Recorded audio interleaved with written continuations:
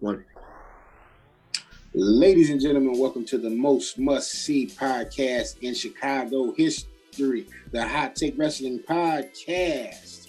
I am your boy, Logan the Machine, a.k.a. Old Man Logan, here with the trio, the guys, the host with the most, Mr. Hot Take Kenny, a.k.a. the other KG, a.k.a. Whiskey Sour, a.k.a. Ken Gardner. I'm just going to say this right now. Outside right now, it's not too cold. It's not too hot. It's basically about as lukewarm as they are creative and trying to push this out. It feel like summer. It's feeling good outside. And that guy you hear over there crooning, you know what I mean? You know what time it is. Mr. Joe Freezy, producer extraordinaire, engineering, got all of that atrocious sound out of the background last week. Thank you for that, sir. Bro, honestly, it do feel like summer outside. I think it was like 38 degrees yesterday. I was like, nigga, I'm letting these windows down. I don't give a damn. We out here chilling, vibing, and everything else. Felt good yesterday. Also, shouts out to the NMG Network for the awesome plug of this podcast as we are growing in Instagram, also in Twitter, getting retweeted and whatnot. Appreciate y'all, man. Really appreciate y'all for real. Thank you, my brother. I work out here in these streets. I already know him, bro. I'm already know him. I know how I go. Shoot. All right. So, KG, I hand it off to you. Good sir. Let us know where we're going on this episode. All right. Well, the week that was. First, we start off with Monday Night Raw. We buried the show a lot on here. Apologies, to the people that actually are fans of that show, no matter how much I hate the show. Anyway, I thought Matt Riddle and John Morrison had a pretty good match on Monday night. What about you, dude? I honestly thought with Matt Riddle and John Morrison, I think with John Morrison, I see where his career is going because he's not really in it for accolades like that no more. Like he's not really he'll probably get one WWE championship run if he like stays healthy or whatever, but he's not in it for that no more. He's trying to build the new age or whatever. And I think him and Riddle had a really good match. It was very solid. Also on Raw, which was unusual. Is Retribution going to break up now? Like, are they going to be done now? Like, are they going to be over with? Like, is that over with? I had a bad feeling about Retribution. The first night they came out looking like Predator Bane and Jason. And then I found out their actual ring names, and I was just like, I'm done with this. You mean you're not looking forward to the moment when somebody says, "Hey, Slappy"? No. It's a reference to Jason X. Look, man. Ever since somebody said that dude like he poked holes in a paper plate from catering, I don't take that group seriously. It's bad, man. It's just a honestly. This might be one of the worst gimmicks for a stable since the Core. We are the Core. Yeah, that was a trash gimmick, but I mean, at least you respected them because they had ability. Like, these guys all have very good ability, but they haven't been able to showcase it. You buried Mustafa Ali as a leader because he got I think they got to win on New Day, right? This past week. Yeah, well, they won a match at some point, but they've been like trading wins and losses with New Day. I'm just not feeling this whole. I think for one, they have built no momentum for them. No. I think they lost like their first match as a team, if I'm not mistaken, against the Hurt Business. And while I dig the Hurt Business, it didn't make any sense at the time to have like the top heel stable on Raw face off against like the Vigilante stable. Like, Vince, what are you doing? Somebody was like, of course, Vince. While like all this race riot is going on, he looks like the Antifa group against the Black stable. I think, and you know what? Speaking of the Hurt Business, I think the highlight of my night was watching MVP go at it with Byron Saxton. That shit was funny as fuck. Byron's like the the go-to dude to just like bury on commentary. Kind of like how they used to do Michael Cole back in the day. Yeah. Like Byron Saxton is like, he gets it worse. Like no lube. They go at him. Pause, bro. Like MVP was not holding back. He was like, they about to win. Told you, he got off the mic. but bro, like, one, to be honest with you, I would honestly like if the machine would allow Cedric and Shelton Benjamin to show their ability more, because the match with Lucha House Party was not a bad match. It wasn't trash, but it was like you're not giving them the actual time to have a really good match, because they almost said they were going to lose that night too, but still it was like it wasn't enough time. It wasn't enough to build a story or whatever, and you keep giving them Lucha House Party. Give them somebody tough. Like, give them somebody that they can, you know what I'm saying, that really sit their teeth into and have like a real beef with. Yeah, it's kind of why I wish they didn't even have this whole two branch for the tag team, two titles, because our business could be feuding with Street Profits right now. I think that would be a pretty good feud. And I think like we'd see less of the shenanigans. I think part of the reason why Street Profits, you see that with them, other than like creative telling them to do some of the hokey stuff they do, is you don't really have people, to me, they can really gel with and go back and forth with on the mic and just create that magic. And I don't really see that with Ziggler and Roode, and that's part of the problem. Like, I could easily see MVP bringing out the best of, Street Profits. That would be one of the matches that I would love to see. I would like to see Sid and Sheldon versus Street Profits. That'd be dope. Honestly. Didn't we get that before they shipped them off to SmackDown? I think they might have did a one-off match, but it wasn't a full-on feud. I think a feud would be epic, because if you think about it, if I really do think about it, those two, one, Shelton is a jerk, and he's becoming like a huge jerk. Like, even when he's getting tagged out of matches or whatever, and then what's my man's name? Sid. Sorry. Sid Alexander's next. He a future. Triple H saw it. Vince trying to mess it up, but he's not gonna fuck it up. He's not gonna fuck it up. He can't fuck it up. Because Cedric Alexander is a heel. He's a heel. Full on dirty heel. Pause. Shouts out to Dirty Heels, by the way. But he's a full on heel. Taking the shine, expecting to have a certain result because he's that good. He's a heel. If they get rid of Shelton, I think the Hurt Business might be okay. Like, they might be all right if they pick up someone else. Now, I say that to say, what if it was like Shelton and Rico as tag champions? What if, man? What if? Who's stopping that? Who won't stop that?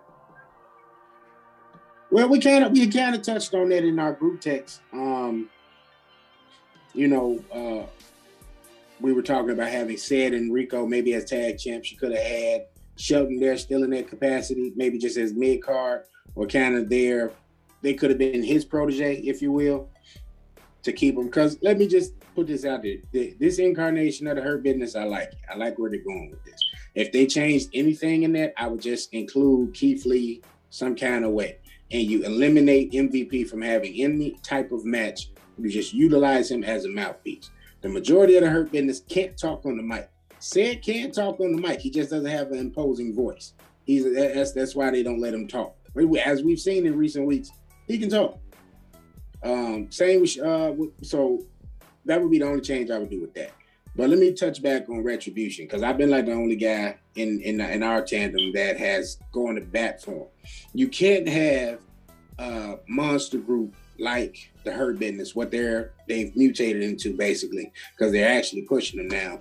You can't have them and a Retribution on Raw. It's not going to work. You can't, if both of them supposed to be heels, what's the end game there?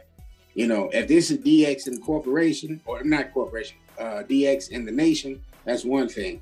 But it was never approached in that manner. If they were going to do anything with Retribution, they should have put them on SmackDown. And if they were going to utilize them in the mid-card, If you knew you were going to put the IC strap on Big E, boom, there you go. That's how you insert that. That's how you use Mustafa Ali properly. That's how you use them in the tag team capacity properly. That's how you utilize Mia Yim properly. That solves itself. I think they go one step further. I would say they should have put them on NXT, and they should have been the ones that broke up the Undisputed Era. I want to touch on that too. We are totally at the point where they need to unify the entire tag division on all three brands. I think NXT has enough depth, though. Like, they're not boring me with their tag team division. They need to unify because the main two brands are suffering from not having that depth that NXT has. You know what I'm saying? Well, I mean, I think if the main roster just unified theirs, period, they'd have enough. Where it's because then everybody becomes eligible if you unify it. Like, even though Matt Riddle, for example, he's a U.S. champion, he's exclusive to Raw. If he decides to be in a tag team, then that means he's potentially on both shows, for example. I see what you're saying, but like that makes everybody available to both shows if you just unify. So although there are only like 6 or 7 tag teams now, maybe you can see it. Yeah. It's 8 because when we went over it, it's 8. It's Sheldon and Sid. It's Rude and Dolph. It's Lucha House Party. It's New Day. It's Otis and Chad. Street Profits. It's Ray and Dominic. T-Bar and Mace. And they're on injured reserve, but they'll be back, eventually, Viking Raiders. So that'll be 9. So if you unify at least Raw and SmackDown, you're right. You don't need to touch any of NXT. I'm just saying unify it across the board because the only way for NXT to truly compete is to have stars from each show, each of the main shows appearing on NXT on Wednesdays. Otherwise, they're going to keep losing that ratings battle. And I don't know if it's, something where they just want to win or they don't care. They just like, hey, this money's guaranteed to us. So, USA Network, they like our relationship. They're going to give us what we ask for regardless. But if you want to truly compete, and the ratings have slipped a little bit in favor of NXT, so they're on the come up. But NXT, with them losing talent, going to Raw, going to SmackDown, this is a way you can have talent from the other brands coming, being, visiting, stars, I guess, or having feuds, and you're allowing the NXT talent to either appear on the Raw, on the SmackDown, and that does nothing but help the product. I just feel like some of it's just WWE overload, though. And that's part of the reason why AEW wins the ratings war. Like, you're talking about WWE programming 3 nights a week compared to 1 night a week on cable television for AEW. I think that's part of it. And it's actually 5, bro, because they have Monday night, they got Tuesday, they got Raw on Monday. Tuesday, I think, is when they show 205 Live. Well, no, but I'm saying on actual cable network. Oh, national cable, yeah. But I'm just saying, like, they got literally a week's worth of programming, though. Yeah. They do. If you include all the if you're trying to sit there and watch all of them, you're going to be burnt out. Because to watch all that, I really don't think they need to unify the tag team championships. Because we never had, I don't think I've ever really touched on this discussion. Here's why I don't think they need to unify any of the tag team championships at all. In any shape, fashion, form, or capacity. There was a time when, in the Ruthless Aggression era, there was actually like tag teams, and they were getting shine in time to be able to do those things because the machine was out of the way and matches actually mattered. Then when they decided to do a tag team tournament and unify it, that was when their ratings were going up. The machine doesn't believe in anything tag team wise on his network. Therefore, he crowns whoever he thinks is the flavor of the month to be tag team champions for like a year. The only reason why the New Day were tag team champions for like more than a year is because they were money. Either way it goes, on the mic, off the mic, they were money. They were selling merch. They were selling sales, all that other stuff. I personally think that NXT needs to be a standalone show and continue what they're doing because the way that they're developing people, a la Dexter Lumis, a la Punishment Martinez, a la Johnny Gargano, Timothy Thatcher, the freaking Cruiserweight champion, who I didn't realize had go the way he had go when he faced Karrion Kross. That was actually crazy to me. Like it was crazy to see him outside that capacity. Swerve, Isaiah Swerve or whatever, Isaiah Swerve Scott or whatever. Him too. Leon Ruff. But it's one of those things where it's a change. Like it's different.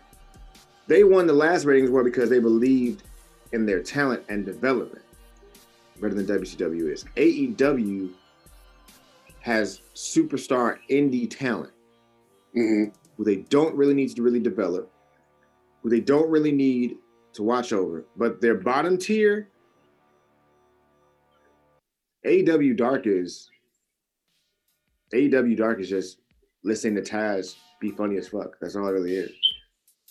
I just watched an episode of AEW Dark, and it was Taz being funny as fuck. Like that was it. Like Taz was singing the Jurassic Express theme song. Like he was going hard, like going crazy on that motherfucker. And that's basically like that's really all it is. AEW that night is just a switch up from what it is. It's like if you wanted to see like NWO, you go watch WCW, but you know WWE got it. Like they're longevity wise, they're gonna win out. But AEW right now is just hot.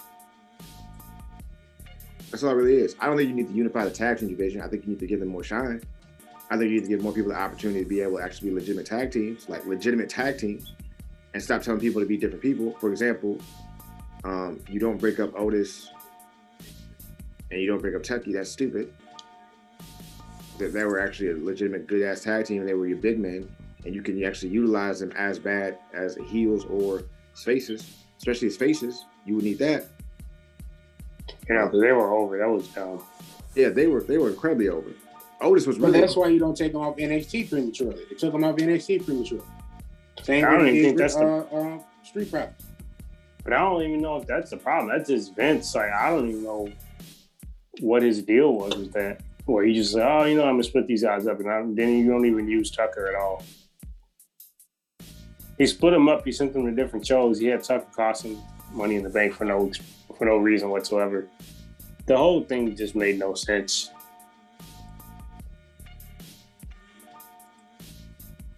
At this point, it doesn't make any sense for them to be like in any shape, fashion, or form to be in any way like just to be splitting them up. I think if they need more shine, you need to be able to utilize them more. Fine. You have a 3-hour show, and you have one tag team match. That right there is a problem in itself. I mean, everybody's ragged on them about this 3 hours. You're asking people to watch a pay-per-view every week, and you're not even doing the 3 hours in an entertaining fashion.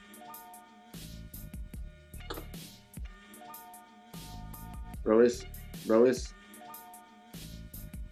just a waste of time, because like if you watch AEW, you get at least 2 tag team matches, 2 women's matches, and a couple like main event people that you want to see to do certain things and a couple promos. They consolidate that, and they consolidate that time and compartmentalize that properly. NXT it's essentially the same thing. You might get a tag team match or 2. You're gonna get a story. For example, when we get to NXT, I think NXT this week was a really good fucking show. This week was a really good fucking show this week, bro. And I really feel like if anybody missed out on that show, oh man, please go rewatch that, because that was fire this week. But Which show? NXT was fire this week, and not necessarily because like there was like great like amazing matches, but it's just because there's a lot of stuff that's coming up that I'm actually excited about. So when we get to that, we'll talk about that when we get to it. I'm excited. It's gonna be beautiful, bro. It's gonna be amazing. Trust me. If it's going the direction that I think it's gonna go, it's gonna be. All right, so KG, before we jump into like the week any further, can we touch on this Shad Moss to WWE crap really quickly? Touch on it. I'm gonna give a hard no, dog, as far as my approval for this. I'm trying to understand why there are fans that actually want that. Like, what about Bow Wow says, yeah, he's money in the WWE ring? Please tell me. Please. All right. So I'll be the pro in this then, and I'll just be the pro in this, I guess. If you had an unlimited amount of money, where you have a large amount of money, not unlimited, and you are able to not hoop, you can't play football, you can't play baseball, but you can still be an athletic individual and be in an athletic sport, what is there left to play? Pro wrestling. You get to work out on a regular basis. You get to be in the best shape of your life, and you get to be able to learn something and still be an athlete. If you have a large amount of money that you can throw at it, and then you can make more money if you become really good at it, which is one of those things where development-wise, you can do it. And if you've been talking trash your whole life, just talking shit your whole life, why wouldn't you do it? Why? If he's been, let me preface this. If he's been watching the trends and the wave, and he turns out to be a dope wrestler, we're going to be eating cake. It's just feed them cake. Feed them cake. First of all, I don't like red velvet cake. Second of all, let me say this. Chad Moss is like my height, your height. He's about $150. Okay, so Darby Allin, it works for him in AEW, but people forget Darby Allin, who's around our height, our weight. That dude's also, he wrestled in college. So that's why it works for him, why he's able to do stuff. Because you watch Darby Allin, with all the crazy stuff he does, with the risk he takes and putting his body on the line, Darby Allin can actually wrestle. I didn't preface that, but like at the same time, it's a learned thing. It's a learned craft. It's something you learn. It's something you learn, bro. If it's something that he can learn, and if his skills on being able to be in random beefs with like Soulja Boy, Migos, and half of like Chicago drill team or whatever work out the same way he does with wrestling, what's wrong with that? What if he just becomes a great advocate like Paul Heyman? Are we really going to shit on Bow Wow then? What if Bow Wow was must-see TV? Enzo Amore, for the record, was must-see TV before he got on this whole tangent of rapping, and he became a rapper, okay? But Enzo Amore was must-see TV. We didn't want to see Enzo Amore wrestle. We wanted to hear him talk. No one was clamoring to see Enzo Amore wrestle. You watched Enzo and Cass because you like to watch Cass take over and them come up, and you like to see Enzo Amore get beat up. If that's what Bow Wow ends up being, like if Bow Wow says I attain to be Enzo Amore, he halfway there. He's halfway there, bro. It sounds stupid, but seriously, he's halfway there. If Bow Wow can talk on a mic, if it can be entertaining, and if he learns the business and learns how to do certain things, sure, Bow Wow will probably have to job for a year or two. He'll probably have to job for a year or two, get beat up or whatever. Whatever. He's a millionaire. And then he gonna make a couple grand. You know, the NXT contracts start out more than we make, guys. Let me just preface that. More than what we make. We know that. Okay. Here's the thing, though. People have to also understand that just because he's saying it, he also has to go through a trial. I mean, if they're not signed, and Ricochet didn't even get signed until, Ricochet, that was his second time basically coming through. The first time he came through was years ago before he became Prince Puma and everything. Before he went to Lucha Underground and all that. So they turned him down. So it's just not like, oh, I want to be in wrestling, I'm going to get signed. Okay, who's to say he's even going to get signed? But again, bro, we always say it. Controversy breeds cash. If Shad Moss brings in an audience because people want to see him fail, just like when they signed CM Punk, who is not an athlete. I hate to say this. No, that's why I'm jumping in. Don't you dare put CM Punk and Bow Wow in the same goddamn sentence. Why not? Talking about when UFC signed him? Why not? What you mean, why not? Why not? You talking about when you talking about when UFC signed him? Yeah. Oh, okay. Well, in that sense, that's you. But even then, that's kind of a bad comparison because no, it's not. I'll tell you why it is. Because even though he didn't do collegiate wrestling and stuff, in UFC, grappling can be important in a fight. What background of any type of wrestling does Bow Wow have at all? That's all we're getting, and that's why I wouldn't compare it to. I'll compare CM Punk signing the UFC to. We were talking about McGregor. He wants to come to WWE. And even then, that's kind of bogus because I don't know. I don't know what's a good comparison. I wouldn't compare Bow Wow. It's no comparison. Wait, hear me out before y'all knock it down. Bow Wow is what, 30 something? I don't even think he's that old. I'm pretty sure he's in his 30s. He's probably he's my age. He's about 33. 33. CM Punk went to UFC at what, 35, 36, 37, 38? So I would compare Punk going to UFC to like somebody who came over from basketball, baseball, football to WWE. At least you have some type of athletic background. But WWE signs those guys, so that's not good. That's where. But that's why I would compare it though. That doesn't mean it's gonna work out. Still, I'm just saying that's what I'm saying. But we're saying what we're saying is right now. The preface is no, we don't want Bow Wow to be in WWE, but we don't want Bow Wow to be in the WWE. But I'm saying, what does Bow Wow bring to the WWE? Do we know why Bad Bunny is on WWE television? Bad Bunny is his songs are selling billions upon billions of streams. Right. That's why he's on WWE television. Right. Nobody's watching Roll Bounce. Nobody's listening to Bow Wow's first album. Nobody is checking for Shad fucking Moss. Yet I got these ass munches on social media telling me that Bow Wow deserves a place in WWE. No, the hell he does not. Bow Wow doesn't even deserve a place in Windy City Wrestling. And I don't even think that's around anymore. Why? Because first of all, Bow Wow's net worth isn't even close to Bad Bunny's, and Bow Wow's been in the game for about 15 plus years. So why can't he wrestle? No, I'm just saying, like, so what do you don't even bring star power? But Bad Bunny at least brings star power. But you see what we're doing right now? As we're doing this, our average views on whatever this goes on is probably gonna get 100 views. Probably like 100 views on Instagram if it gets like tagged somewhere, if it gets viral, or like maybe 200 or 300 on YouTube, or maybe even if we put it on Twitter or whatever, it's gonna be 300 views. If that gets hot somewhere, people want to clamor. People love to do one thing. They love the underdog, and they love to see people fail.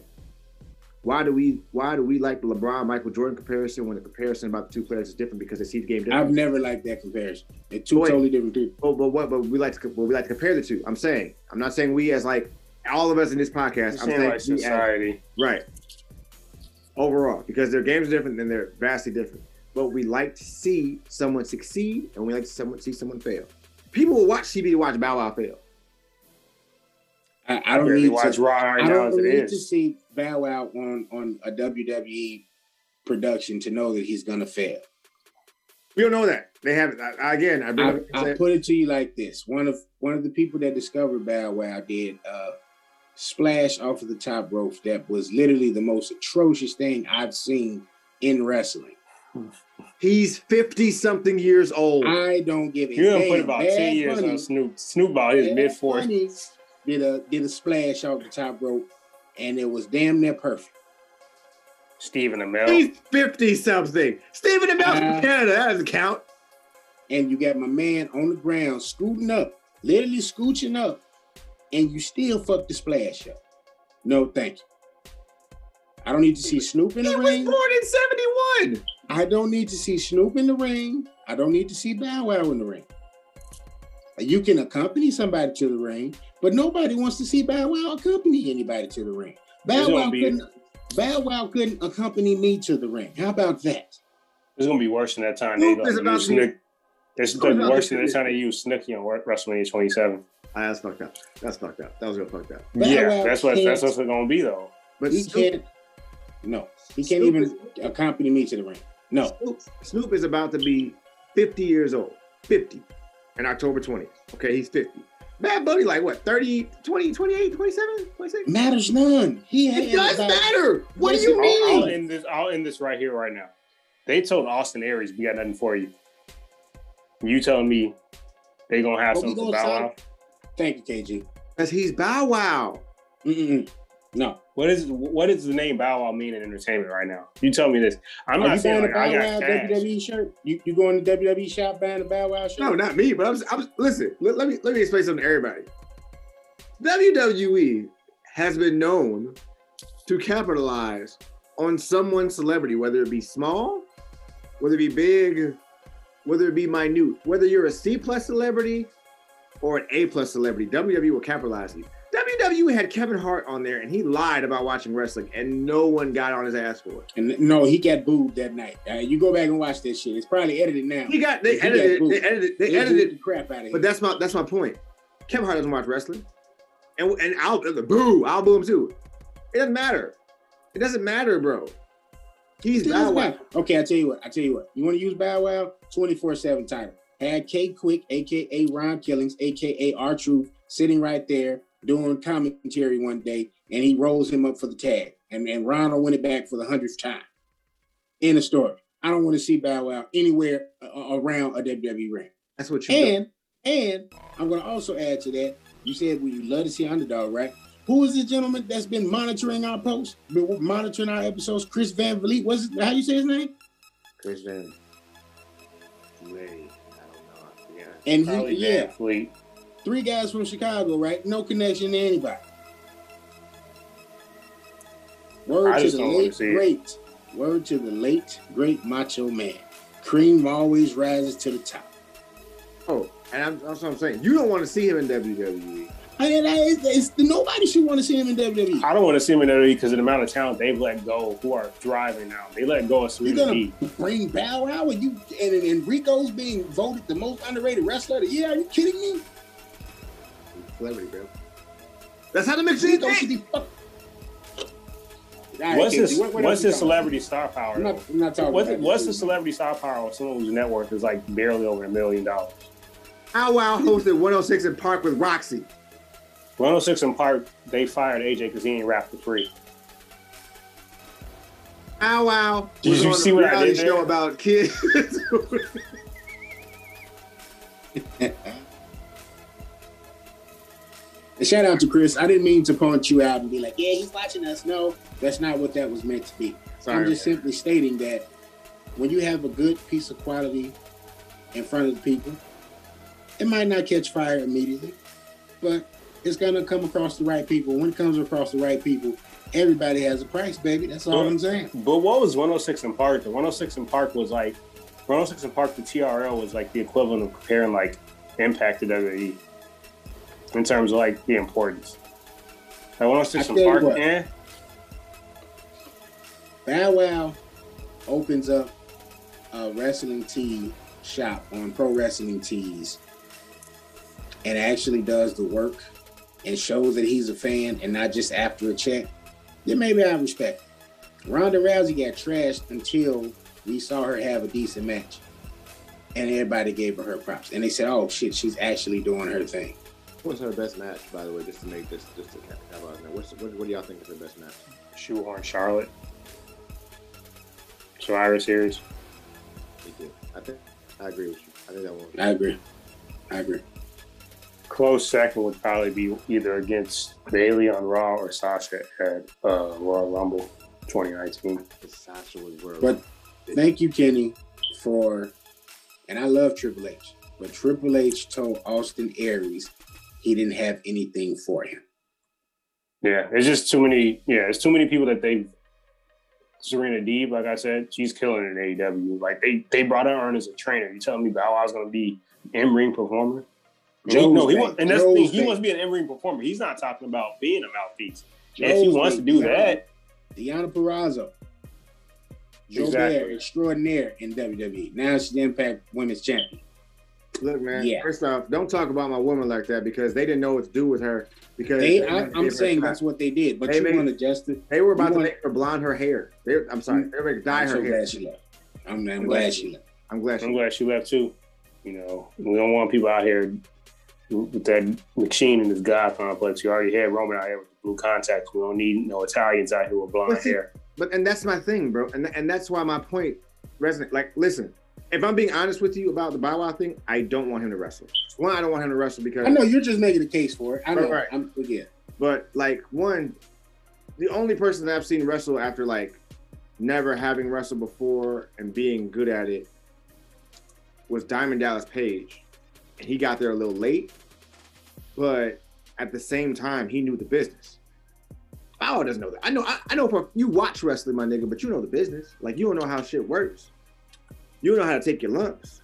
And that's not something you're going to be okay with. Like, you're not going to be okay with jobbing for 2 or 3 years and then possibly get an opportunity for like a mid-card title. You're not gonna do that. Right. And that's my problem with that. He's thinking, I'm Bow Wow, go ahead. Like, just look at the damn tweet he said. And it says everything you need to know, bro. He was going back and forth with Chris Bay at Impact Wrestling. And shout out to Chris Bay. He said, yo, bro, I'm not talking to wrestlers no more. If A, they never been a WWE champ, B, made pay-per-view event, I don't know what the hell that means. C, had their own action figure. We not in the same league. Tell me when there's been a Bow Wow action figure, for one. Now, it could have been one. I'm not saying it didn't. But tell me when it's been a Bow Wow action figure. Tell me when he's main evented a pay-per-view. I know he's main evented a show, the Screen Tour. But that was when they were kids. And yeah, what now, WWE champ is going to give Bow Wow the time of day? First off, you respect Bow Wow. He had 2 hits with 2 great R&B artists, okay? With Sierra and Omarion with the Beats, okay? So you respect that, all right? That's and the one with T-Pain. I like that one too. And the one with exactly. Bow Wow is in these streets with this music, okay? Now, Bow Wow comes out to that Sierra song. You going to tell me about 15,000 fans not going to try to hum it? No. Not at all. You not going to hum that song and Bow Wow comes after that? I ain't never had nobody show me all the things. Why would he come out to that song, Joe? Wow. Because he realized it's going to piss people like you off. That's why. He wouldn't want to come out to bounce with me at least. I'm just saying. I'm just going to, and we're going to move on. I'm going to put it like this. Tribal Chief got about 4.1 million followers on IG. He's been on there for 2 years. He don't even post that often. Bow Wow got like 4.5 million. Okay, whatever. That's nice. But the dude got about 7,000 some odd posts, which means he's been on IG since he like the Godfather ages of IG probably. Bow Wow. Niggas ain't checking for Bow Wow. Listen, bro. Bow Wow was not. Listen, after the third Bow Wow album, we were supposed to be done with Bow Wow, but he keeps finding a way to come back up. That's why I don't doubt him, bro. I don't doubt. Listen, I hated Bow Wow since he first came out, music-wise, bro, because I didn't think he was talented. I thought JD wrote most of his stuff. I didn't think he had a lot of ability. Shout out to the Brat. She wrote a lot of it, right. And T.I. wrote a lot of it. Right, and that's what I'm saying. Like, that's why just certain things about him, just like, but I can't doubt him because he finds a way. I don't know how he ended up on that show for hip hop stars that had famous dads. Like, he didn't even know his dad like that, but he was on that show. But listen, okay, let me explain something to you right now. Let me just say it, get something to you right now. What's the name of the Simmons? What's the name of the Simmons daughter? Which one? Vanessa or what's the one everybody wants? The one Angela. Bow Wow was talking to Angela Simmons.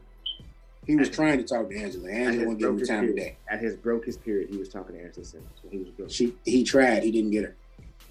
I don't believe that. Well, yeah. But that's what I'm saying. That's what, like, Bow Wow.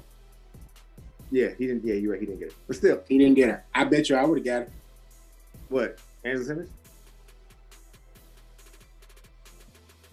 I don't want to talk about that. Let's talk about something.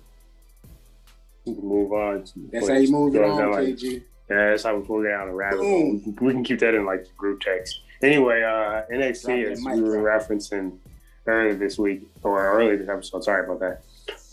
I thought, as Joe mentioned, like the Karrion Kross and Santos Escobar street fight was pretty damn good. What about you, Tim? Say that one more time, KG. My apologies. The Santos Escobar and Karrion Kross, I was piggybacking off of Joe. I thought that was a damn good street fight, actually, especially for the size difference between the two guys. You know what? It was good to see that size difference thing. I know we've kind of touched on that before in terms of the cruiserweight title, and I've said the suggestion. I can't remember if you guys have either agreed or disagreed, but I've said that I think that cruiserweight title should be used more so in the capacity of how Impact has that X Division title, where you could see a larger guy go after it. Doesn't have to be of a certain weight class to go after it. Yeah. I don't know if this is where WWE's headed with that per se, but just the fact that they tried that and attempted that, and it's not like it's something brand new. Like I just said, it was on Impact, and we would see that back in the days, you know what I mean, like Ruthless Aggression era or Attitude era, where you would see a smaller guy, or anytime Rey Mysterio gets in the ring with a Batista or Triple H or whoever. But I enjoyed it. You know, I left it kind of confused. I'm like, is Karrion a tweener now, or you know, because Escobar is supposed to be a heel. I'm like, yeah, I didn't know where that was going, but you know, maybe y'all can clarify that for me. But I enjoyed it though. I think overall, Karrion Kross is one of those people that's going to be like the Triple H's of the world, where you really don't care what he is as long as you get to watch him just be who he is. Because Karrion Kross's character is just phenomenal. And just watching him and Pablo Escobar go at it and noticing the size difference, and also noticing that Karrion Kross took some fucking bumps too. Like, he wasn't like dominating that whole thing. He got his ass kicked too. Which is different because we've been basically seeing him dominate. And he made it believable. And he made it also one of those things where it was like, oh shit, is this his first loss? You know what I'm saying? Like, Karrion Kross is the fucking truth. Like, I respected him first, but now I'm like, yo, I like Karrion Kross, bro. And I really hope that no one touches him at Raw or SmackDown. Like, I really don't want anyone to touch him at all. Like, I don't want any of that. Because I would really, like, honestly, would I love to see Drew and Karrion Kross go at it? Like a half hour, 35 minutes, just violence? Yes, please do that. But that was one of the highlights for me for NXT, also with Xia Li. Xia Li was a highlight for me too. But what I wanted to talk about earlier too with that, Kacy Catanzaro. I think I said her name wrong. I'm sorry. No, Let's just go with Casey. Casey. Yeah. Bro, if she gets a legitimate like story with this, and they actually give her time in the ring, I think she might be somewhat good and like really good at this. Because she was good in the tournament with the Mae Young tournament, what she could do, but they made her a gymnast, and you know, flippy stuff. But yeah, I'm with this, bro. Like I'm with her. I'm with her. Kayden, is it? Is her name Kayden? Kayden Carter. Kayden Carter. Yeah, I'm good with that. And I believe you did say her surname correctly. I think it is Catanzaro. Catanzaro. I did. Yes. Yeah. I'm excited about that. Also, welcome back, Adam Cole. The real Adam Cole. Baby. Yeah. I gotta say, real. Yeah. I will say I was a little surprised they had him turn on Roddy. I thought they were going to be like the heel duo, possibly, where he acts as like his henchman. They could still do that. I'm not saying they won't do that. But, yeah, no, I'm definitely looking forward to him and Kyle O'Reilly. They'll probably do some type of triple threat or fatal four-way, which I'm still down for, too. The only thing with that is, how long are they going to put off Karrion Kross challenge and Finn Balor? That's my only question. And it's not necessarily, it's a bad thing that's happening. I am just curious how long they're going to put that off, because they're definitely going to do a fatal four-way the next takeover Tampa, or whatever they're going to call it. And I'm down for that. It should be pretty good. Gargano actually had a good match with Dexter Lumis too to open the show. Probably he's one of his better showings for Lumis. What do you think about the booking of Dexter Lumis thus far? I mean, it's a new gimmick type thing where it's like we don't know. It's one of those things where I'll give you credit for that comparison. It's kind of like with his crazed look in his eyes, he's like a combination of like a gold dust and like a cane or something. So it's definitely something we haven't seen before. Joe, what about you? I honestly think that they're booking Dexter Lumis perfectly. They don't make him look too strong. They don't make him look too weak either. And it's a build with him. That's why I'm saying like NXT gets development. Like they understand how to develop a character. Because remember, it was Dexter Lumis, and then he was like helping out the Dream, which I have no idea what the fuck he is. And then on top of that, watching him wrestle, he can go. So I have no idea what his history is. Like I have no idea if he's always wrestled and been in indie wrestling or what. He was on Impact at one point. I don't remember what his name was though. I don't remember it either. That's what I'm like. This character and this gimmick and everything he puts together is perfect because he beat Johnny Gargano clean. Which, if you look at it, isn't too bad, but still he had to struggle because he had to get the the Who and everything else. But it was still good, bro. It was good. Like it was still good. Like and that whole thing, like that whole thing is something I'm excited about, just because Dexter Lumis's development is what I'm excited about, because those are things when you develop 3 or 4 characters that are like main event stars, a la Rock, Austin, Triple H. You can go anywhere. You can go anywhere. But with them having Gargano, Ciampa, and then Cross, and still developing some of their stars, who I think Xia Li might be some decent if she actually works on more than just kicking people in the leg and hurting people, like actually like develop a good suplex. More than 3 moves. He has a great look, so gosh, he has that. No, I'm not saying it. No, I'm talking about Joe. He said 3 moves. Oh, I was just saying, she has a good look as far as the gimmick. She's an attractive woman as well, but a nice suplex would add to that resume. Hey man, she got the lady from the Grudge on her side. Yeah, that too. That always helps. See, but that's my thing. Like, okay, for me, if you want to win us over, you got to bring something to the table. Look, Roman had, no disrespect to Tribal Chief, Roman had drive-by, 2-man punch, spear, Samoan drop. He had 4. He had 4 moves. All right, he had 4. The guillotine is 5. And then I don't know if he does anything else. He doesn't, and I think that's the problem some people had with Roman. It's like he'll do newer stuff with people like Seth Rollins and Daniel Bryan. You'll see new moves from his arsenal, but it's just like that's why people say he got carried so often. But like the tilt world slam he did against Seth Rollins. He sprinkles that in every now and again. That one-handed, that one-armed, power bomb that he does. And then like. I think against Cesaro too, he did like that Niagara bomb where it looks like he's going for the Razor's Edge, but he turns it into a power bomb. I thought they could have changed it to his finisher. But like Joe said, you want to see character development from people. Now, one thing I'm interested in is to see if they actually have Toni Storm take the strap off Io. I don't think she will. I mean, I'll give a more definitive answer next week, because then they'll have the match the week after, if I'm mistaken, because they said 2 weeks from last Wednesday. I'm excited for it though, because now you've seen them develop more as personality-wise. Because Joe has been more familiar with them. Obviously, he pays more attention to indie wrestling than we do. But right.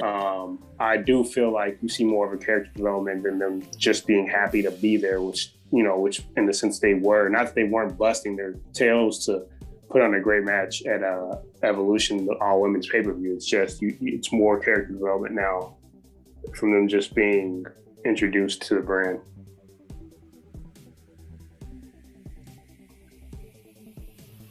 I think overall, like for me, to watch Roman when he first came back to now is a totally different Roman. To watch him, because come on, yo, like to watch Roman when he first got here and they put them contacts in his eyes, and then to watch him have like some attitude, and you like, yeah.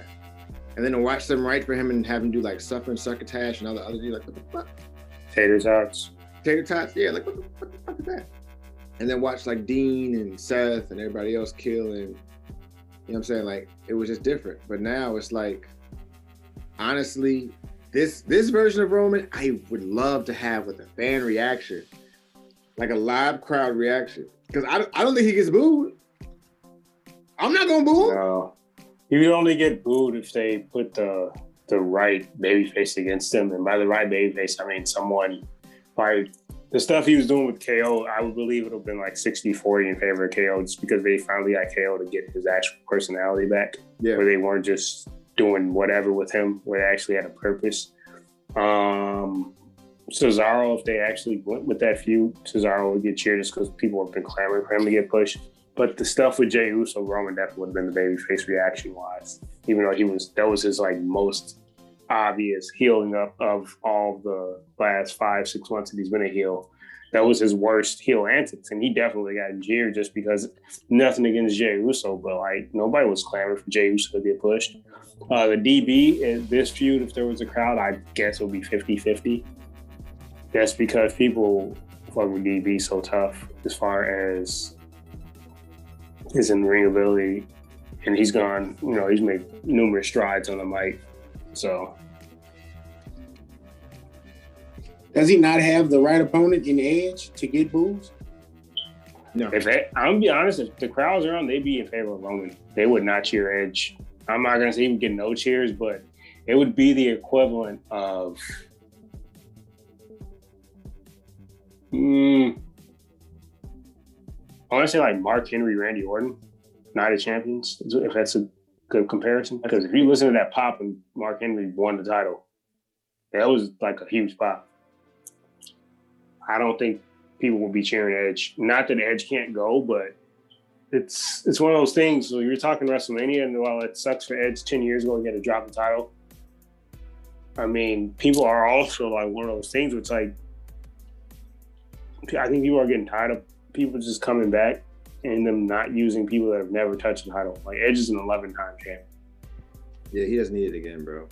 Like, and he didn't even need the spot again, let alone the title. Even if they do a dramatic thing where like, which I probably think they're gonna do is where like Roman is like messing with Edge's neck or anything crazy, like they would have to have like Roman like choke out Beth Phoenix in front of Edge. Yeah, and we're gonna get a crowd, so we'll be able to see. They're supposed to be. It's not gonna be full capacity, but they said there's gonna be like 30,000. So we'll see. I'm good with That's that. what I'm saying. He's not the right opponent. You can totally see a scenario where Beth comes out there where that might get cheered though. Our crowds are pretty dark. Yeah. But I mean, they're gonna be pretty hyped, man, because they haven't been able to go to a WWE event in quite some time. So, but I think just it's a slippery slope because I agree with y'all where I think Roman's cool now. He's cool to like now. People didn't like him while all this stuff was going on that was out of his control. But right now, him killing it as a heel instead of acknowledging it the way they do with Paul Heyman. Like Paul Heyman gets booed out of respect for him being Paul Heyman. You know, in these type of scenarios, the heel will get cheered. But I'm just trying to see if it's is it anything Roman could do leading up to WrestleMania that'll get him that heel heat? They're using Edge in the wrong spot, and I'm not saying we won't get it, but they could have just flat out, I don't know how you would have got there, but since Edge wasn't exclusive to a brand since he came out of the blue, you could have gave me Edge and DB at WrestleMania. You could have gave that spot that Edge has against Roman. You could have just finally gave Cesaro his push. Everybody's been saying as long as if you want the reaction to be like a holy crap moment, because at that point Roman would have had the title for about 6.5 months. You can't say they would have cut it short because he won the title at the end of August. You're exactly right, sir. You're exactly right. Because in order for it to be like if they were clamoring for that reaction, you would really have to put Cesaro. Like that would have to be the thing. Or Shinsuke. Like you would have to put Cesaro. Or Shinsuke. That might not at this point. Or Big E. Those are the only three I can see that. I think at this point it would have to be either DB or Cesaro. I don't even know if it would be DB though, because you got people, they're tired of the yes stuff. I don't care for it. I can look past it. I mean, I think that's over and done with, the yes chance personally. People still do it. It's not to the extent it was 7 years ago, where if you just look at that entrance against Triple H, it was insane with the yes chance. But I think it would be 50-50. I can see where you're going with that, where like the fans wouldn't be mad at it. I'll compare this to that. It would be like Adam Cole versus Johnny Gargano reaction at TakeOver New York, where it was like probably 55-45 for Adam Cole. So it'd probably be like 55-45 Roman, even though I said 50-50, I think more like towards Roman, just because of this character has just been ridiculous as far as connecting with the personality-wise, gimmick-wise and stuff. And that's why it pissed me off. And you kind of like that. As much as I like kind of a fan of Orange Cassidy, we kind of transitioned to AEW. I would have said Roman or Brody Lee should have been gimmick of the year. And out of respect, they could have just gave it to Brody Lee. Not even just because he was killing it with that gimmick, Mr. Brody Lee. I mean, come on. Like, if you're gonna go all AEW for most of your awards, give it to Brody Lee for best gimmick. He should have got it anyway, not just because the man passed. He should have got it anyway. Who got best gimmick? Orange Cassidy. I'm not saying I don't like the gimmick. I'm a fan of the dude, but you saying best gimmick? Come on. I think overall in AEW, the best gimmick. I would have said Brody Lee. I'd stand with that. I'm not saying you can't feel differently. That's why we're hot taking. But I just, I'm in here. No, I think I'm in here being reckless today.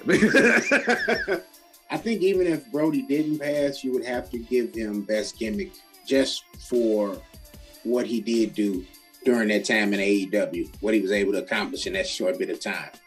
Not that Orange Cassidy is killing it, not that he isn't a main attraction over there, even though he's not being utilized in that just yet. But yeah, I agree with KG on that. I mean, I would even said Eddie Kingston, the whole disgruntled wrestler gimmick that he has. I cannot agree with you two on this one because all right. You took a dive in that Mayhem Mimosa match. That's what it is. I probably did. Okay, so for me, best gimmick. Gimmick. Diving that Bow Wow juice. A gimmick. A gimmick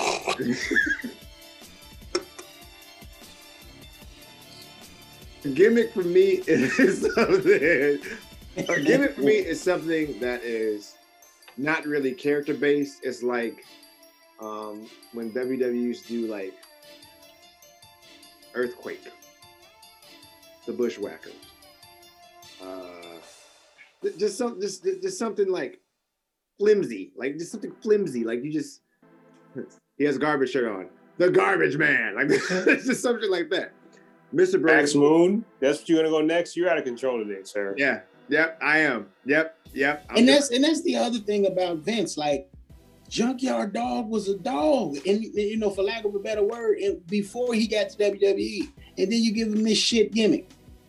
Same. Yeah, I heard the same thing about One Man Gang too. I heard he was killing in the Southern Territories. One Man Gang was fucking nuts, and I didn't believe it to one of my homeboys. Shout out to my homeboy Danny. Showed me one of his like highlight tapes of him outside. He was fucking nuts. Like, did you watch Young Rock? Did you see how cool Junkyard Dog was just sitting there? You know what I'm saying? Like, how do you turn that into that? Because when you're a rich billionaire playboy. Well, this is pre-billions. Oh, I'm sorry, rich millionaire. The thing of it is that when you get to a certain level, you realize that gimmicks can sometimes make you some money. So this is the way that I think the machine sees it. All right, so you have your bottom tiers, mid tiers, top tiers. All right, you give a mid tier a seamless weak gimmick, an okay gimmick. You give your bottom tiers just the bottom of the barrel, and you give your top tiers all the good stuff. A la, for example, now mid tiers would probably be Sami Zayn, Apollo Crews, and who's killing it? Oh my God, Apollo Crews, you sir, you deserve a WOW, my guy. You deserve one. You deserve one, bro. He got one. I gave it to him last week. Did you? Yeah. Good. Give him to him this week too.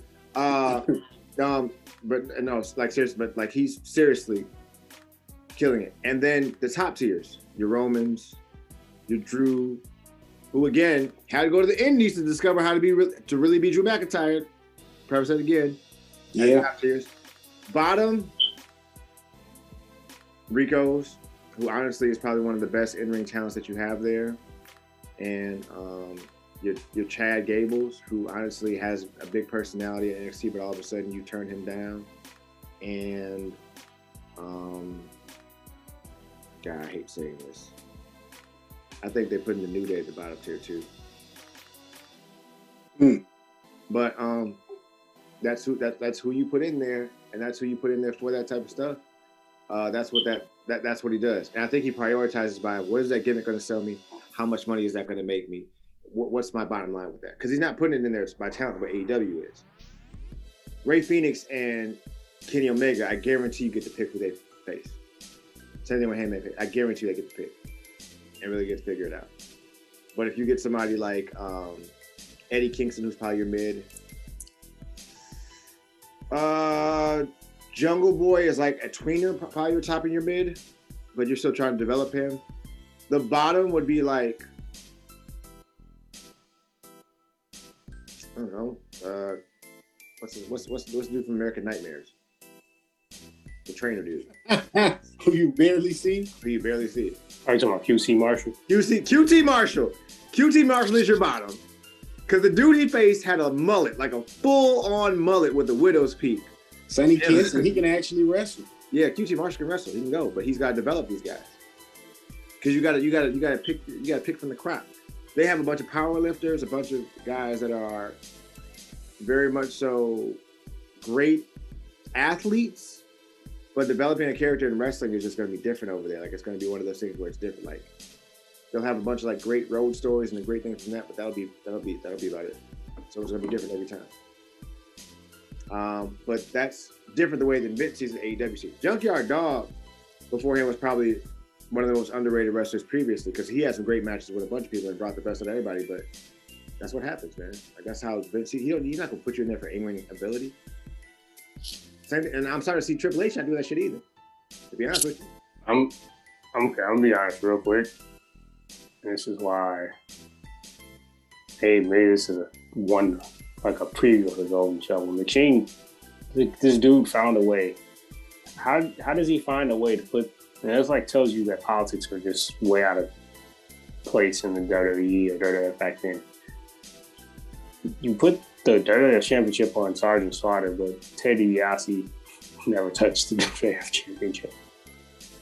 Go deeper than that, bro. Go deeper than that. Think about the ones that didn't get the WWE Championship. Oh no, there's more than one, but he like the glaring one for me, as far as someone who had a gimmick who could talk and wrestle. Like there's others too, but like I think he's the top of the mountain for me, as far as like heels that didn't touch it. But you obviously have your Mr. Perfect, you have Roddy Piper, you have Jake Roberts, but for me, I think he stands out the most. Me. The McShane kills me because Bray Wyatt got it at Elimination Chamber. Do you remember that pop that he got? Yeah. Okay. How long did he touch it? Like a month. Right. Who beat him? Orton, right? Mm-hmm. Orton didn't need that. And they had a weak-ass match, right? Stupid-ass match. Hey, yeah, that was probably the worst match on the card. Other than that, it was a solid WrestleMania. Right. The year before, though, he had a match with The Undertaker, and he kind of brought The Undertaker back out of his shell to be more creative in the ring. So he brought him out like we was like, okay, this is the next step for Bray Wyatt because he's going to be like that role now. Like, he's going to be that eerie member.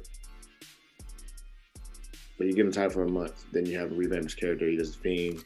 You have Luke Goldberg, who doesn't need another championship, and everything. Like those type of things are what like I can't respect him for in terms of his booking. And then on top of that, Jake the Snake Roberts, constant Intercontinental champ, but Luke not having touched the WWE title after that crazy ass feud with Macho Man, one of your not one of your top heels. Hell, I'll go even further down the line and do something along the lines. Right now we have what's something more recent. Who didn't touch it? Shit. I can't think of his name right now. Come back to me. I'll think of the person. But speak. While we kind of speaking on past glory, you know what I mean. What did you guys think about? Because we kind of breezed past Raw. What did you think about the regurgitation of the black goose coming out of Orton's mouth, a la Papa Shango, Ultimate Warrior? Thought it was the new strain of COVID. I thought that was the new strain of COVID too, bro. I thought that was what that was. Like, oh, he got that shit. He got that COVID shit. He fucked up right here. Orton said, man, Sasha's in Star Wars. Let me go and get my acting up real quick. I mean, they're doing the feud better. I'll say that than they did 4 years ago. But yeah, I don't. We'll see where they go with it. At this point, I'm almost over Bray Wyatt at this point. And the reason is because you either push the dude or don't. Just stop with this. Because as many chances they've pushed him, some opportunities they had to push him. At this point, it's just like, go to somebody else. You're not going to fully commit. I'm tired of it. It's been going over for almost 8 years. Either push the dude legitimately as a cornerstone or step aside and put someone else in that position. That is your cornerstone, though. You've thrown everything you possibly could at him to make him fail, and he's knocked the ball at the park every time. They don't believe in him, clearly, because he only had, out of his 3 runs, the championship. We just said he touched it a month, maybe.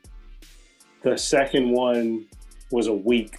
No. The second run was when Goldberg ended. That was about 90 days, maybe. I want to say maybe a little bit longer. I know he took it off Seth. Then he touched it a week when he beat. Clearly something's not clicking. Let's establish WWE cornerstones right now. They're gonna do Roman. They're gonna do Seth. And then who's the other 2?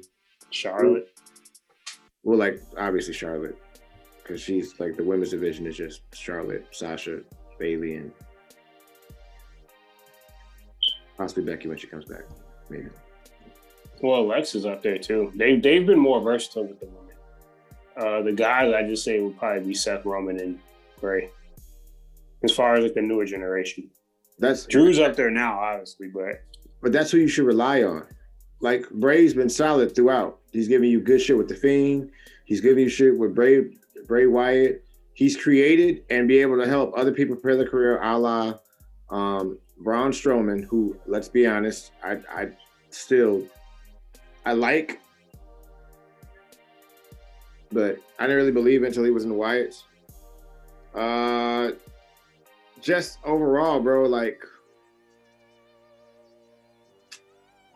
I don't feel like you don't really have anybody else that you really believe in that you can say for without a shadow of a doubt that's someone that you actually believe, because you don't believe in Rico. You don't believe in Aleister Black. Johnny Gargano and Tommaso Ciampa will not come up because they do not want to be around you and do not want to work with you. You're limited in your choices. Just choose your big 3 and go from there. That's the thing, though. I don't even think they need a big 3. They got to kind of be more versatile, because the fans at one point or another have turned on all those dudes except for Bray. And even, they kind of had a big 3 all the time, though, if you really go back and look at it. Attitude Era, Stone Cold, Rock, Triple H, Ruthless Aggression, Triple H, Kurt Angle. Who else would you say? Maybe Eddie Guerrero? But even Attitude Era, they kind of botched that because Foley was more over than Triple H, and that was a whole agenda to push Triple H. Not that Triple H wasn't talented. That's the agenda, though. The agenda was to get Triple H put over, so that's why they kept for it. And that's the part a lot of us don't want to acknowledge either. Like people that love Triple H, they want to keep that little secret put to the side. Like I never, they forced Triple H down fucking throats too. I said that a while ago. I'm like, that 3-year stretch. That's why I stopped watching Raw. With Evolution. But that's why they like. But that's why on one of them, Untold, on the Untold, he was like, I wouldn't have got pushed the way I got pushed if I hadn't had to work with Mick, because Mick got me over the top or whatever. Mick Foley got him over the top or whatever. But at the same time, the Ruthless Aggression era had so much good talent that the top 3 is kind of muddied and muddled up. Because when Triple H was out of shape, it was like, they still had a top 3. They had Triple H. They had Triple H, Kurt, and Brock during the Ruthless Aggression. That was their top 3. That was their top 3. So they've always had a big 3. It's but just they've about also utilizing them properly. But they also interjected people. But I feel like SmackDown, even though those are the 2 that were like their cornerstones to the main event, I also feel like if something wasn't clicking, they kind of like gave up on it and they didn't keep on like trying to push that same person. That's right. Because, and who's an example of that? I'm not saying this dude was as good as character, but like you saw the people that tried to push him, like it didn't work. Gene Snitsky. Oh, that's not working? Goodbye. Heidenreich. Yeah. It wasn't working? Goodbye. It's just at one point, do you just say enough with the Bray Wyatt stuff? I mean, he has the character. Don't get me wrong; he has a great mind for the business. But outside of Daniel Bryan, how many great matches could you say Bray Wyatt had? Legit singles matches.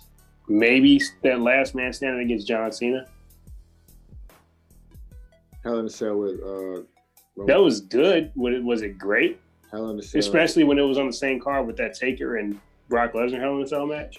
In comparison, Dean Ambrose. That wasn't even against Dean though. He interrupted that because that was Dean versus Seth when he came out with the Tupac hologram. Was that a ladder match or TLC when he was with Dean Ambrose?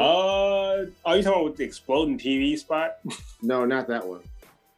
Not that one. There was a match with the ambulance match against him was solid, but it wasn't like, I wouldn't say great. I don't know. I mean, I guess that's everybody. That's, that's subjective to say what was great and what wasn't. I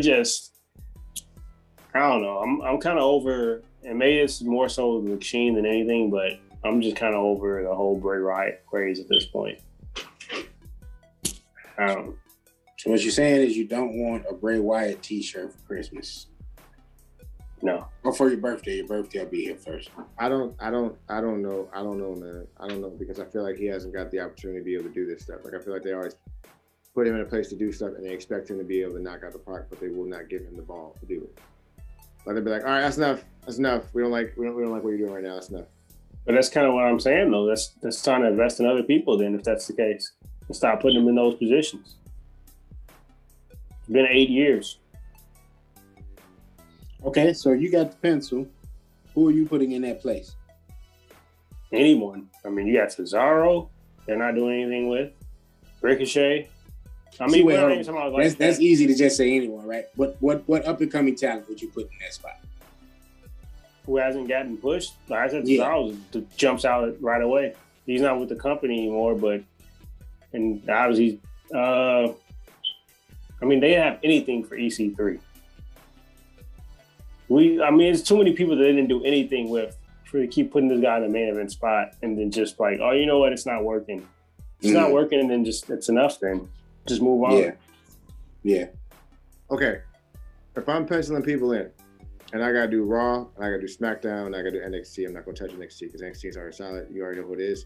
It's Ciampa, Gargano, Cole, Balor, obviously Balor. Whatever, and go from there at that point. And then if I'm doing Raw right now, McIntyre, Lashley, Almighty, and Rico. Shout out to KG for giving Lashley his props too. 3A is Mustafa Ali. And I'm revamping Retribution. I'm changing out their whole gimmick. I'm not putting them in masks. I'm going to put them, if it's Retribution, I am going to make it more so like a Hitman type complex where they're more so, not like Right to Censor where they're in like the nasty ass, ugly ass, weak ass attire. I'm going to put them in there with like a type of a Hitman type thing where they're trying to just take out everybody, you know what I'm saying? Just like a la Agent 47, that type of thing. I'm going to revamp that. I'm doing SmackDown. I'm going to do Roman. I'm pushing Cesaro.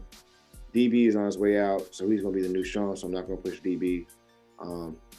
I would try and either get Alistair in that regard or whatever, or I would switch up the game and use Chad Gable.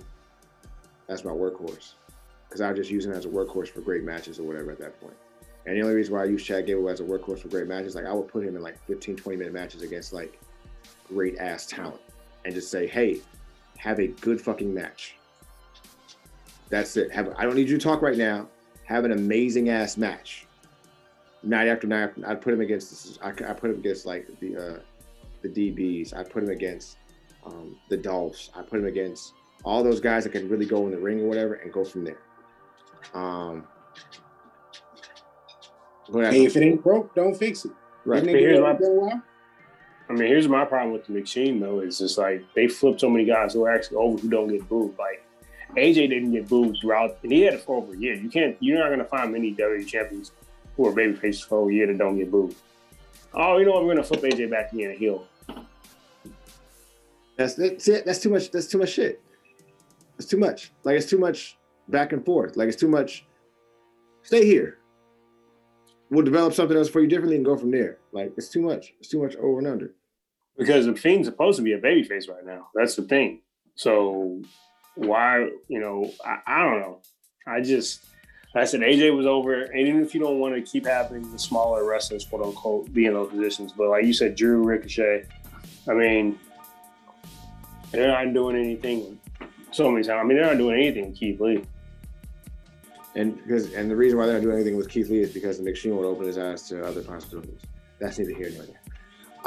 But yeah. Give Keith Lee retribution. No, I'm not giving Keith Lee retribution. Yes. No, Keith Lee's probably going to go to the Hurt Business. He'll probably take the title off Riddle. And the thing with Ricochet, if they want to flip him and put him with the Hurt Business, I guess they could do a Freebird rule where you have him and Ced sometimes, or him and Sheldon, or, you know, the three of them interchangeable. But you haven't really seen that since New Day, which was like 6 years ago. He go to SmackDown.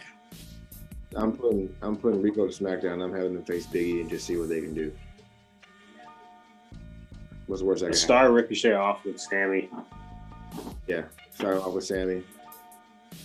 And see, that's the problem. Like Kenny always says that about the draft. Like, you know, just certain inconsistencies with the draft. Like, instead of just saying, "Hey, this person's hot, I'm gonna go put him on Raw." Like, no, keep people where they fit. AJ fit on SmackDown. There's no need to take him off SmackDown. Now, some people, they need to change the scenery. Okay, cool. But, you know, there's no reason why Retribution should have been on Raw. And you got Hurt Business over here on Raw. Like, and they basically supposed to be the same thing. They're supposed to be that heel stable group or whatever. And you're not utilizing them. They really just started using Hurt Business, if we want to be honest. That's true. That's what I'm saying. Like, Hurt Business from its inception should have been presented like Evolution. Hurt Business is just now being utilized. Honestly, if I were them right now, I would keep the tag titles on them. I would have Bobby get his USA title back.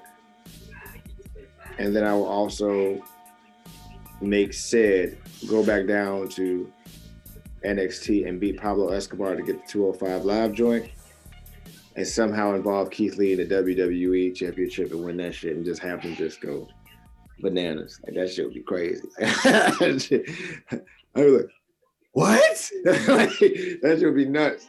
But that'd be crazy. I'm sorry. No, you good. I think KG had the right idea as far as if you put Keith Lee with Hurt Business, you have him go after Riddle, because Bobby's on the tear right now. They're finally utilizing Bobby in the proper capacity. You know, you don't have that monster Brock Lesnar presence right now, but you always had that right there in Bobby Lashley. They never used him in that capacity. So for them to finally start utilizing him like that, and we're seeing shades of that Bobby that was an Impact, that was killing it, that's who you have go after that WWE Championship. Let's get Keith on that slow bill with that mid card. Let's put him with these guys. And being with a MVP is going to develop him so much further than who he is now, as far as character presentation. MVP owned that character, and that's why that character is money. That's why that character is believable. You know what I'm saying? Because MVP has always been good with this character. Hell, he was very underrated in the ring. That match he had with Ric Flair Royal Rumble, that was underrated. The matches he had with Miz for the United States title, those were underrated. Those were good matches. Those were solid matches. With Matt too, right? Matt Hardy. USA. Yep, yeah, and with Matt Hardy too. Like, those were good matches. That's a person who should. That's someone who, in my personal opinion, should have had an opportunity at a major title outside of like the mid-card titles he was getting to check. He won the ECW World title, but if you really put, like, when Matt Hardy was in shape, when you gave him a mic, and when you made him a heel, he was very believable. And when he came back and beat Edge and lost that cage match too, he was on fire. Put a title up, put the WWE title for a little bit. Not gonna make a difference. People want to see that shit. Yeah. Tell you this right now, Miz is in trouble because you know what happened last time Bobby Lashley feuded with somebody that had a hot blown wife.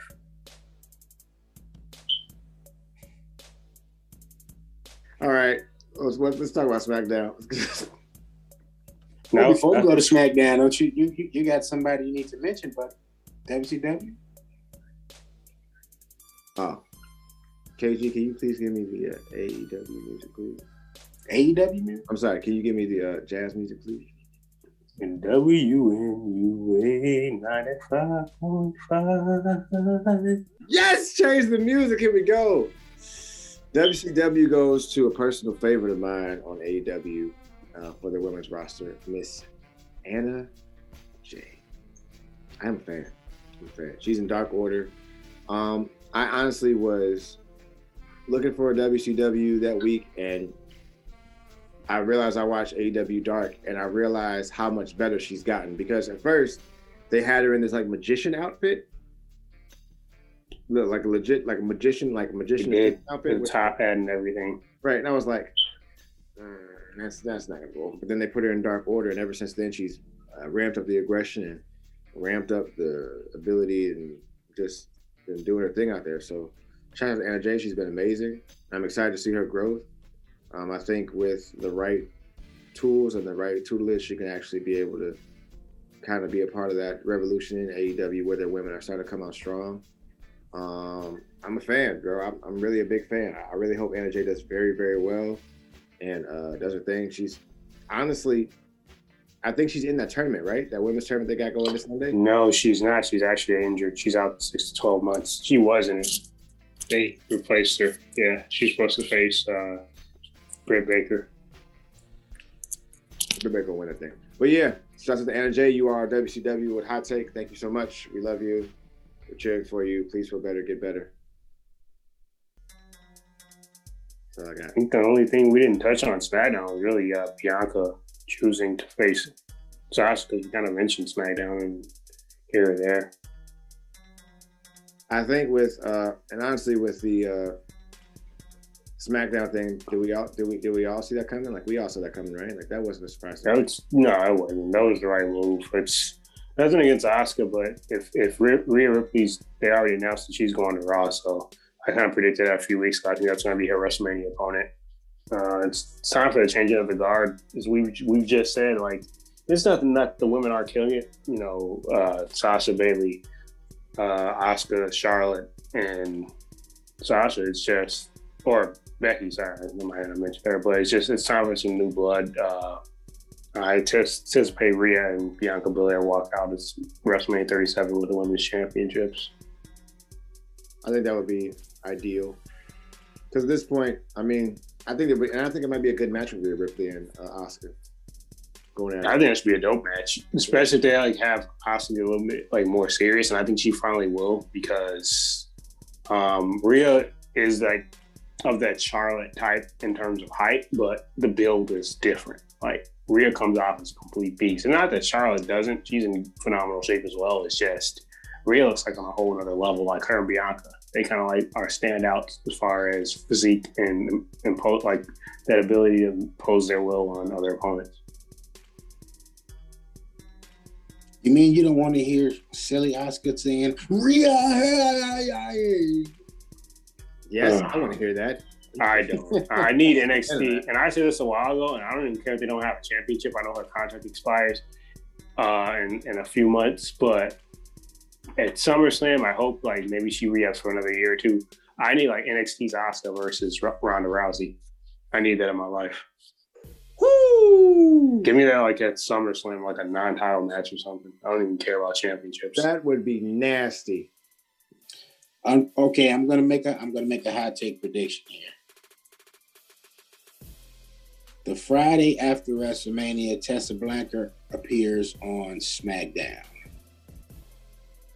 I mean, I could see it. I think if she don't appear on SmackDown, she'll appear on Raw. But she's so here's the thing: her star power appears more like I think like she'll get more of a chance in WWE programming. I think the main roster needs her more than NXT. But with that being said, I feel like she's going to end up somewhere in AEW, and because they haven't touched on this either, and maybe they'll finally, because maybe they just have too many stables right now. Eventually, people forget John Spears is being managed by Tully, Tessa's dad. So maybe you'll get all of them in a stable. Maybe that's what they're waiting to do to like while these other stables kind of like finish out their runs. Because the only heel stable that's really left now, if you think about it, is Eddie Kingston's family with Butcher Blade and Bunny, and then Inner Circle. That's about it. Oh yeah, Team Taz. Sorry about that. Probably like one of my favorite ones. I forgot about them. So they'll be around for a decent amount of time. I feel like Inner Circle, I don't know how much longer they'll be. Because they haven't done the turn with MJF and Jericho yet. I think that's definitely going to eventually happen. They're just doing a slow build. So maybe I don't know if Eddie Kingston that they're going to do that too much longer. But with that being said, that's kind of like it'll be like the first stable where you have like that women's wrestler. And their division's starting to come together too. I don't know if Thunder Rosa's if she's still technically signed to NWA, or they're just with these partnerships, or they just she's signed to both, but it's some type of like partnership. Oh, partnership. Because I'm gonna say her and Tessa could have dope matches. Same with Serena Deeb and Tessa, and same with Kairi Shida and Tessa. And Britt Baker's vastly improved. So even though like they probably wouldn't face each other, they'll probably bring Tessa in as a heel, but it just gives different scenarios, possibilities. I don't know. Yeah. I don't know what AEW probably needs her more, but last I heard she was in talks with WWE. She's gonna have to change her image a lot though, because I heard they didn't want her. I heard her attitude is terrible. That's part of the reason why they didn't sign her when they had the opportunity before she went to Impact. What they've released thus far is that with Tessa, with her being gone for a while, originally the talks were for her to go to NXT. Because their women's division was so stacked, she wanted to be up with competition. Because if you guys remember Impact, she was the women's champion and the world heavyweight champion in Impact as well for a while. Mm-hmm. She was so good that she was wrestling guys too. She doesn't. The talks have said she doesn't want to go to AEW because there's no one there for her that she thinks she's compete with. Exactly. So it's WWE, NXT, or Indie at that point. So. I don't know, man. I don't. And if she doesn't now, and I probably jumped the gun, but a little premature saying SmackDown because Becky has to come back at some point, and I think her coming back after WrestleMania might be that point, and she'll obviously be on SmackDown because Seth's over there. Right. So Raw probably or NXT will probably be more likely, but like you said, NXT it's got a stacked division for women. And Tessa versus Raquel would be a dope match. Tessa versus anybody down there right now would be a dope match. Tessa versus Io would be crazy. Tessa versus Ember Moon would be nuts. I don't give a damn what it is. Tessa versus anybody would be nuts. So while we know she's a piece of crap, but she can wrestle. She can wrestle. She just has bad views on stuff she knows nothing about. That's all right. Are we ready for the Golden Shovel of the Week? Well, we can touch on AEW. We kind of did. This week? Well, yeah, we did. I didn't catch a lot of AEW. I'm playing catch up, so I'm only one episode behind. But the only thing I know is Sting got his it's got his revenge. Brian Cage got his comeuppance. Yeah. Stinger splash and went old school, dropped him with Scorpion death drop. So that's all I got. So happy for the Icon, man? We'll see what they do. I was expecting a cinematic match, honestly, at this point with his age and the injury he had. Should I say not even just his age? The injury he's coming off of 5.5 years ago. 60. Yeah, exactly. I mean, I expect Darby to be in the match the majority of the time. But they definitely showed us Sting could take that power bomb for a reason. So yeah, that's all I got, bro. Like legit, like that's all I really got. Like I'm interested in seeing how violent this exploding barbed wire death match is with Moxley and Omega. We'll see how much they let them push the envelope, because at Full Gear in 2019, they pushed the envelope with that non-sanctioned match with the spots they were doing. So that intrigues me. Going to a few weeks back, I thought Serena Deeb and Rio killed it. I thought that was one of the better matches on TV I saw that week from the, what was last week? 3 days ago, it was 23rd, was it? Oh no, 24th. So the 17th, I think, like so a couple weeks ago, yeah, I thought they had a pretty damn good match. But so I'm glad they're utilizing Pac a little bit more, like I said, now that he's back with the COVID restrictions and everything. But it's kind of like my AEW's. So I kind of have for them. I believe Moxley and Kenta had their match. He cashed in to go after his U.S. title. And yeah, I saw the Moxley was saying. Yeah. All right, so I guess it is that magical time of the episode for you guys. I always go last. I want to go first. You always go first. What do you mean? No, I go last and Golden Shovel every time. You know, you making us that podcast. We're WWE hater podcast. That's why people come at our heads on IG. I don't think I have a W. Well, you know what? I'll let y'all go first. Then. Okay, correct. Go first.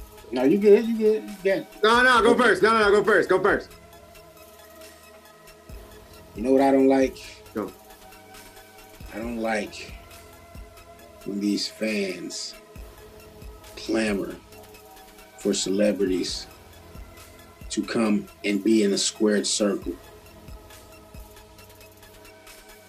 I want you to acknowledge. No, I'm just bullshitting. Yeah, man, hey, look, Golden Shovel of the Week from Old Man Logan is going to Bow Wow. Fuck it, okay? I don't want you in the WWE ring. I don't want you in anybody's ring. You don't deserve it, okay? You need some money, and it's okay. Everybody has a little rough patch. You out here, you're doing your shows, you're doing appearances to get your funds, and COVID is going. You're not making no music. That was your money maker. I don't know why you're not doing that. But, no, stay away from WWE television, bro. I don't want you there. Maybe you can appear on The Bump and be a host on there. But outside of that, I don't want you anywhere near Raw, SmackDown, or NXT. Hell, I don't want you on 205 Live, all right? And if you really want to be a wrestler, go take one of them goddamn chops from Walter in the NXT UK and tell me if you still want to be a wrestler. Go get chopped up from him and then tell me if you want to be a wrestler still. And if you're not willing to do that, no. Stay away from me, big homie.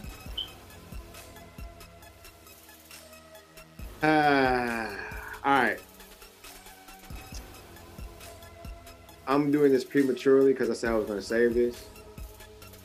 Because I was going to do another WWE Golden Shovel, but I'm not going to do it anymore. I mean, you did that the whole episode, so. My Golden Shovel goes to AEW's training facility for women. Right now, AEW has a lot of talented women, but my issue is that they don't have a style. Everybody has styles. British strong style. New Japan has, Japanese strong style, lucha, British lucha. You know what I'm saying?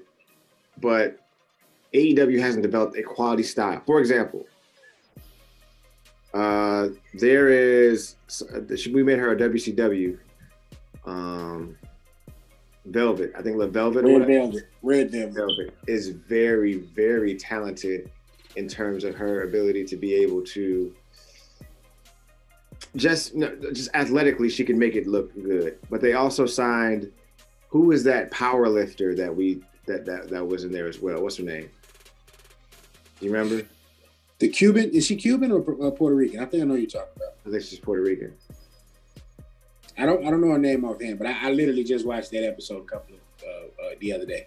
Okay, and also on top of that, it was like they have a lot. Britt Baker, Nyla Rose, Thunder Rosa, Celine Dion, Swole. They have the talent. What's your style? Why have you not developed the style? The reason why we like AEW is because it's an alternative to WWE, which is a machine-based organization that has what it has and it's not going to change up who it is. The problem with all these things, though, is that with AEW having this talent from pieces that were in the Mae Young Classic, we expect you to utilize that said talent. I haven't seen Swole on TV for the past 4 or 5 weeks.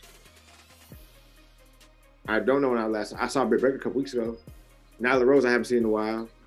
God only knows when I've seen Selena Deeb. I've seen Thunder Rosa for a little while against what's her name? I don't know. But yeah, but you have the WWE talent with like Tay Conti. You have all these things. Come on, develop. You don't have the time if you're acquiring all these pieces. It's time to build now. It's time to go. It's time to make your decision. Put your foot on the accelerator and go in a direction. Y'all taking too much time. Look, I love Kenny Omega. Sick and tired of seeing him right now. I don't want to see Kenny Omega right now. I don't want to see her. I want to see your women develop. I want to see your women's wrestling. I want to see Nyla Rose and their champion, whose name I keep forgetting. Hikaru Shida. All that. Come on now. Let's go. Give me something here. Please and thank you. Golden Shovel, AEW, thank you. AEW Women's Talent Division, thank you. All right. Being seen as this is Black History Month, I'm gonna take it back to comments from 4 years ago. Somebody who was half African American and said that she doesn't date black guys. Yeah, Arian Andrew, also known as Cameron, former Funkadactyl. Yeah, that's what we're starting off with. You should be ashamed of yourself. You have no ties to the black community officially. You're a flight risk every time you jump off the top rope. That's all I got. Cameron has a golden shovel that's trash. You can do better than that. No, Shelby. You want me? Because we bury WWE so often. You want another golden shovel? David Allen Meltzer. Nope. Nope. You gotta save that one. Save that one. No, he don't have. No. Yes. You gotta save that because this one's gonna be scathing. I can feel it. This one's gonna be scathing. You gotta save this one. This one you have to save. Trust me. If he saves this one, this one it's gonna be so good. I gotta save it. So he saves this one, right? Right. But before we get out of here, one thing we didn't touch on. We're not doing anything with Aleister Black. That's it. That's all. I'll leave it at that. So hold on. We didn't touch on one Paul White, aka the Big Show, defecting from the Machine and heading over to All Elite. It's not 2005. Why should I care? Sorry. It sounds heartless, but I'm okay. You want me to get real? This is like, remember that's those last like 3 or 4 years where they kept pushing Big Show for no effing reason? Remember how Big Show was in the main event of Survivor Series 2013 and nobody was asking for that? Remember how Big Show was in the main event of, who was it? No Way Out against John Cena. Nobody asked for that when Punk had the title for a year and he wasn't even main eventing. Remember how Big Show and Kane was eliminating everybody in the Royal Rumble in 2015 and nobody asked for that? At this point, like, why should I want to see Big Show do anything? He's a good talker, don't get me wrong, but why? I mean, since the Ruthless Aggression era with this stuff against Brock Lesnar and Kurt Angle, honestly, what's been the appeal of Big Show in terms of like a feud that like, hey, I want to see Big Show? Because they're not signing him for that. That's not why they signed him. They didn't. He got another ironclad contract. They didn't sign him. They didn't sign him to wrestle.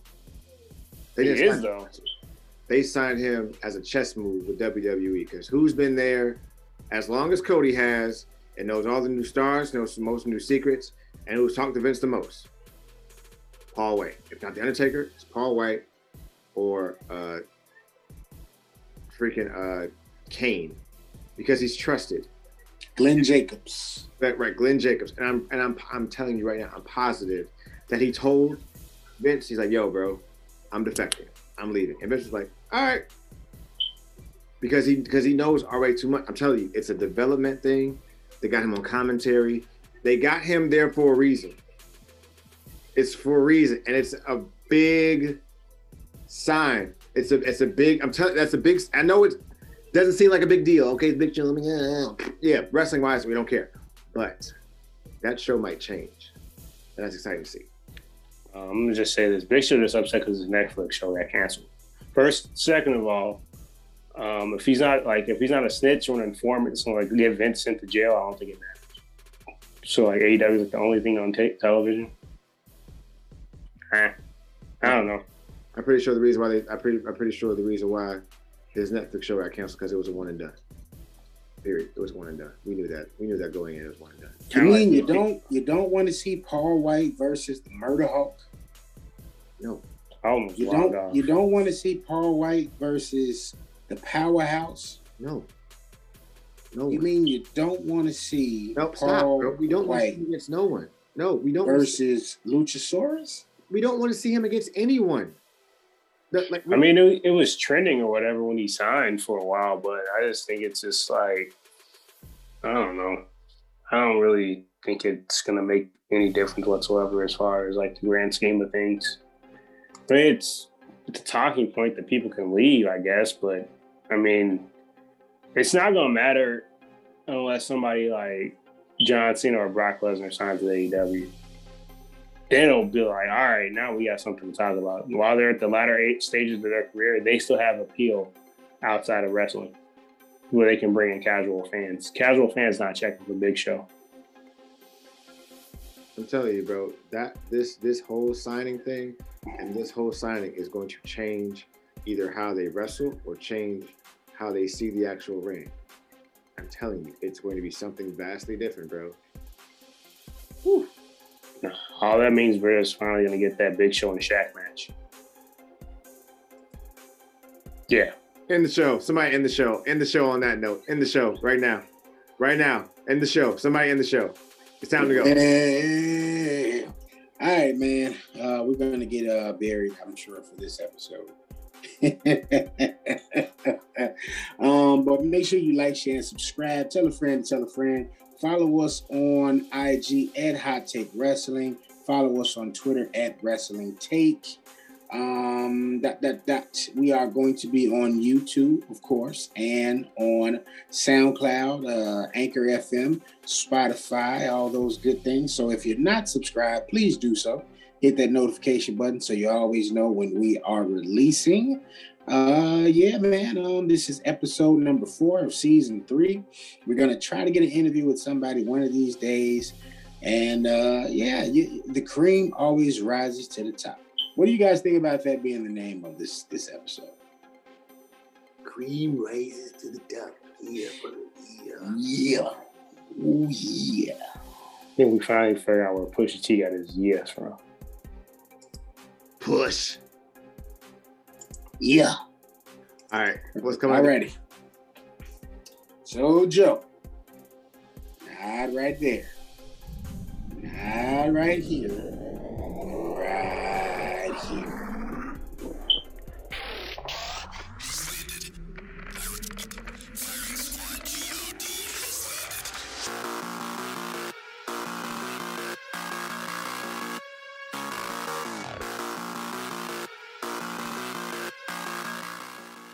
Thanks for listening to the Hot Take Wrestling Podcast. The Hot Take Wrestling Podcast is brought to you by the NMG Network, a division of NMG Enterprises. Ain't nobody really the gorilla. Ain't nobody really the gorilla.